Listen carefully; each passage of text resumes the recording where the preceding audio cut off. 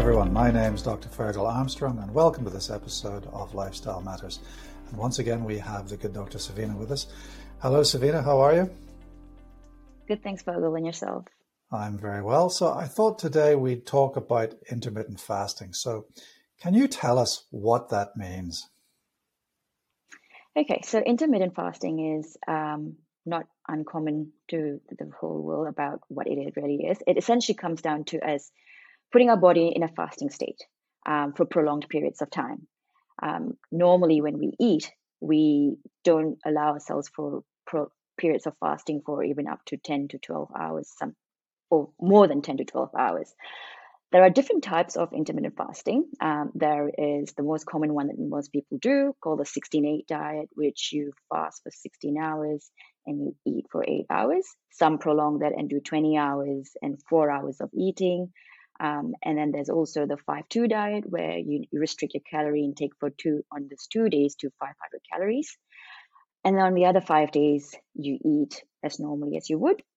Then there's also the 24-hour fasting, which people do once or twice a week.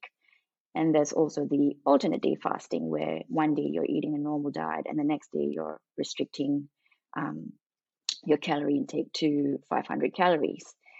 Now, I guess before we go into what intermittent fasting is, can you take us through the physiological functions and what happens when we are in a fed and a fasting state, Fergal?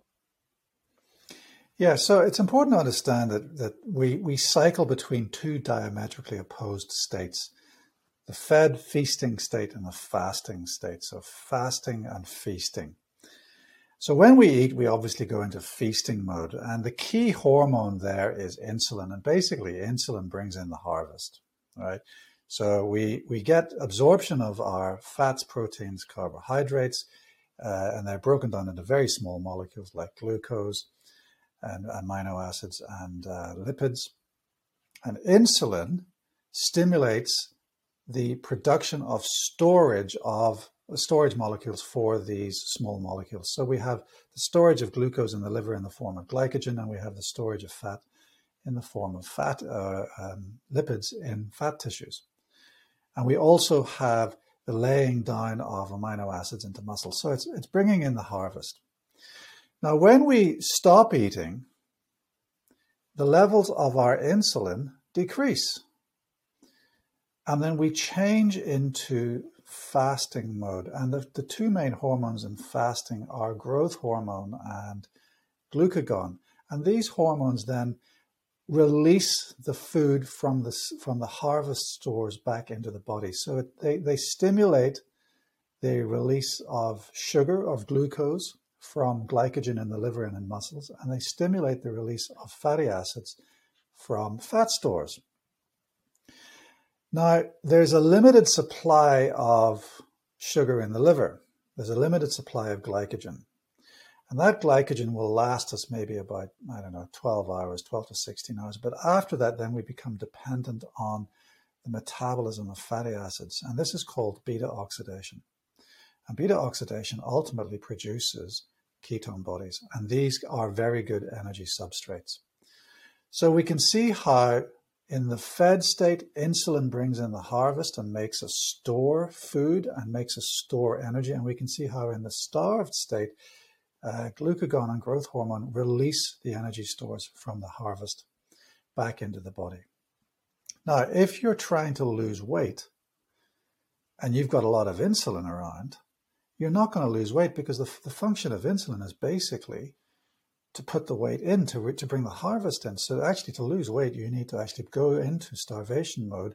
You need to lose fat mass. You need to go into starvation mode.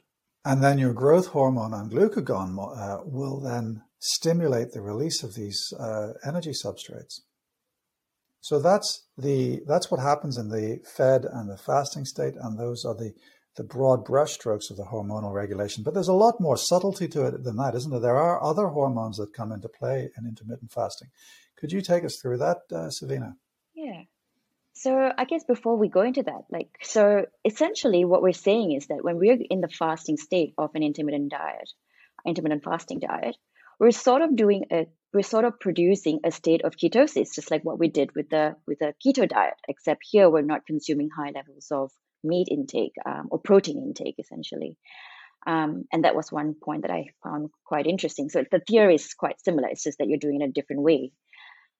So when it comes down to other hormones that intermittent fasting helps with, would be it helps lower your leptin levels. And if we remember, that's one of our satiety levels. And what that is doing in here, they also found leptin levels have actually an inflammatory effect. It increases our CRP, which is an inflammatory marker in our body. And they found that these levels, the leptin levels and CRP levels, were actually quite high in people who are obese and in diabetic people. And there was also theories whether if this is actually producing a state of leptin resistance in the obese people. What they found is if we stick to an intermittent fasting diet, these leptin levels can actually reduce, and that lowers your CRP levels, and it reduces the risk of leptin resistance. The other hormone that they found that could also be changed with this diet is actually something called adiponectin. These levels were increased in someone who does an intermittent fasting diet, once again. And when your adiponectin levels are high, your liver production of sugars are reduced. Your fatty acid oxidation from your muscles and from your liver is also increased. And it also has an anti-inflammatory property to it too, through other various mechanisms. So what they found, once again, people who had especially central obesity, fat around the organs, had very much lower adiponectin levels. And if they actually did an intermittent fasting diet, these adiponectin levels were increased and visceral fats were lower. So you find lots of people who do this diet can actually reduce body fat, especially around the abdomen, and which is quite remarkable, given that it is one of our number one risk factors for heart disease. So really what I'm hearing is that obesity is the prototypical chronic inflammatory condition. It's the meta-inflammatory condition that creates and perpetuates low levels of inflammation. And intermittent fasting can help reduce that inflammation by reducing the obesity, reducing the leptin levels, reducing leptin resistance, and actually increasing adiponectin levels. And interestingly, also, we know that adiponectin levels are actually associated with HDL. So, which is the good cholesterol. That's another wee tidbit there. So there's a significant interaction between the control of appetite, the control of weight, and the risk of obesity causing downstream diseases. Now, can you talk to us about how about the benefits of intermittent fasting in terms of disease profile modification? So I'll take off from where you stopped just now, then at HDL levels. So heart disease, they found that, intermittent fasting, once again, it improves your HDL levels, so increases the HDL levels. It reduces your bad cholesterol, the LDL levels. They've also found that blood pressure, resting heart rate can also lower, which is what we want in people who stuck to an intermittent fasting diet. And once again, the state of inflammation and oxidation stress in our body was also lower with someone who does intermittent fasting, which is all beneficial for heart disease. And then if we go on to, for example, brain health, there are a couple of other hormones that are into play here. I guess, firstly, they found that intermittent fasting actually enhances our GABA activity, and that can reduce our risk of having seizures, amongst many other benefits of having enhanced GABA activity. It also regulates, allows the expression of an important gene called the brain-derived neurotrophic factor, and also growth hormones and fibroblasts, which are important in our brain health, essentially, to reduce the risk of dementia and things further down the track, neurodegenerative diseases, I guess, to put it very broadly. Lots of trials have been actually going on about looking at brain health in intermittent fasting, and they found that actually people are actually and especially lots of it have been mostly in mice, but there have been small cohorts of studies in humans where they've actually demonstrated that there has been improvements in the balance, coordination, verbal memory. And obviously these are small sample sizes, short-term studies, but it's really fascinating to see that doing a diet like this can actually help reduce the risk of neurodegenerative disease, especially when we don't have actually much treatment, for example, Alzheimer's disease. So it's quite good to see how things are. Really what you're saying is that it increases it improves the cardiovascular status of patients and reduces the risk of neurodegenerative changes simply by effectively producing ketones, isn't it? It goes back to ketones, and also in terms of the risks of cardiovascular disease, it goes back to the reduction in body central obesity and also inflammation. Yep. And I guess it also comes down to also cancers. There's also another effect on cancers. And that's something they don't actually understand why or how exactly it works. Various ways. One of it, if you're not obese, you have a reduced risk of developing cancers, for example. And so, but there's been quite good evidence to show that with glioblastoma multiforme, it's a GBM, it's a kind of brain tumor. Intermittent fasting can actually help suppress its growth. And it's one of those deadly tumors. So that's quite amazing how it can vary from, diabetes to heart disease to, mental dementia to cancer. So, and this is all mediated by ketone bodies, isn't it? Ketones, yeah. Pretty much. So I didn't mention it the last time, which I wanted to talk about. I wanted to just say, they call ketones the superfuel. Because it produces a lot of ATP molecules compared to when you use glucose to produce ATP molecules. So it actually produces more ATP than I don't glucose. know. Yeah, it does. Gram for gram, and there are lots of other benefits from it.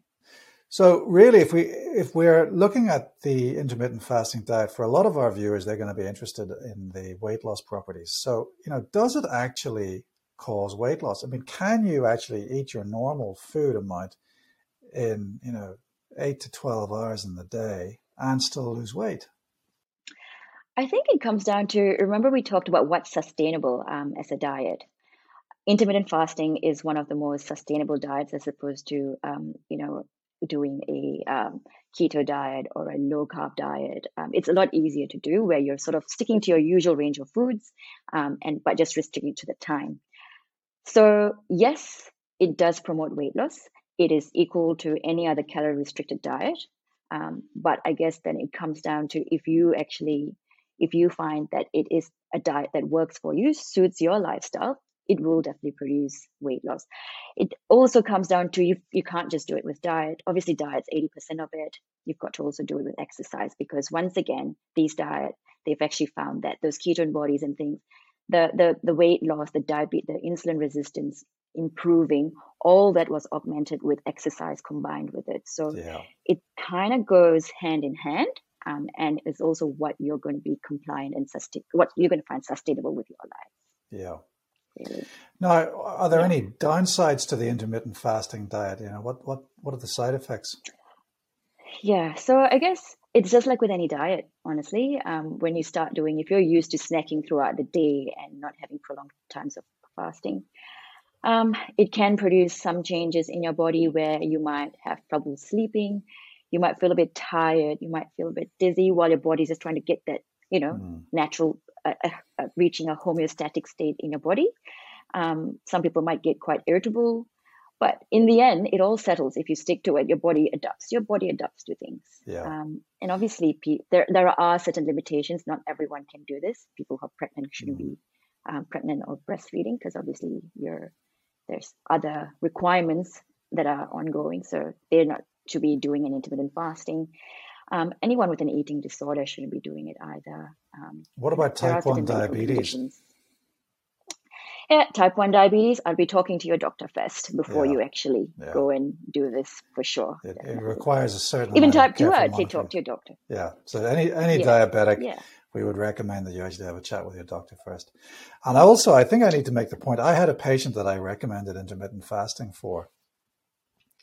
And he came back to me and said, yeah, it's working great. So I'm eating my breakfast, the first meal of the day, at like 9 o'clock in the morning. And I'm waiting 12 hours to eat my dinner. And then I'm waiting another 12 hours to eat the next meal. I think it's important to emphasize that once you start eating, you've already kicked in the insulin. So therefore, there's no point in fasting again until you're prepared to do another at least a 12-hour fast, because it takes about 12 hours for the levels of insulin to go down so that you can then kick in with the other hormones, which then can produce the ketone bodies ultimately. And I'd like to chip in with that, though. You know, some people say a dash of milk with their coffee in the morning. That's, you know, and then that's still part of the fasting period, which it isn't because... No. Yeah. Fasting means fasting. So it's black tea, black coffee until you actually break your fast, which could be any time from 9 o'clock through till midday. The other type of people that I think we'll be talking about diseases in later episodes, but just in this particular context, I actually recommend intermittent fasting and exercise for patients suffering from polycystic ovarian syndrome, because they've got a genetically predetermined elevation in insulin resistance, which means they've always got insulin floating around their system, which means that they find it very difficult to lose weight. So intermittent fasting up to 16 hours a day gives the body or their body enough time to actually lose their insulin to then allow the other hormones room to play to then start encouraging lipolysis, which means losing fat mass, which then means beta oxidation, which then means production of those ketones for all those other benefits, and also losing weight. So I recommend intermittent fasting for PCOS with increased levels of activity, as you've already mentioned. Yeah. And I guess one more point I just wanted to make, Fergal, about a practical point, more about the intermittent fasting. And this is something that they're sort of still trying to figure out if there is actually true value in this, is that, you know, most people sort of break their fast at 11 or 12 o'clock and eat till about 7 or 8 o'clock, you know, whatever their time period is. But there's been actually some studies that are actually looking at, is it better if we break our fast a bit earlier and finish up eating earlier? So finishing up at 3 or 4 o'clock in the afternoon. And so you're having a longer fasting period before you actually go to bed. So you're actually using more energy up and things. That whole diurnal circadian rhythm variation. But, you know. So the argument is, do you miss breakfast or do you miss dinner? Yep. Yeah. What do you prefer? Essentially, I cannot sleep if I'm hungry, so I could never miss dinner, but I could fast throughout the day. You know, so there's no way I'm ever missing dinner. Yeah, and that's the thing, right? Whatever diet you choose, in the end, it has to come down to what's sustainable, what works for your lifestyle, essentially. Yeah. All right, Savina. Well, thanks very much for your pearls of wisdom as usual, and I look forward to chatting with you again very shortly. Thanks, Fergal. See you next time. That's all for today's episode. My name's Dr. Fergal Armstrong. We'll see you soon.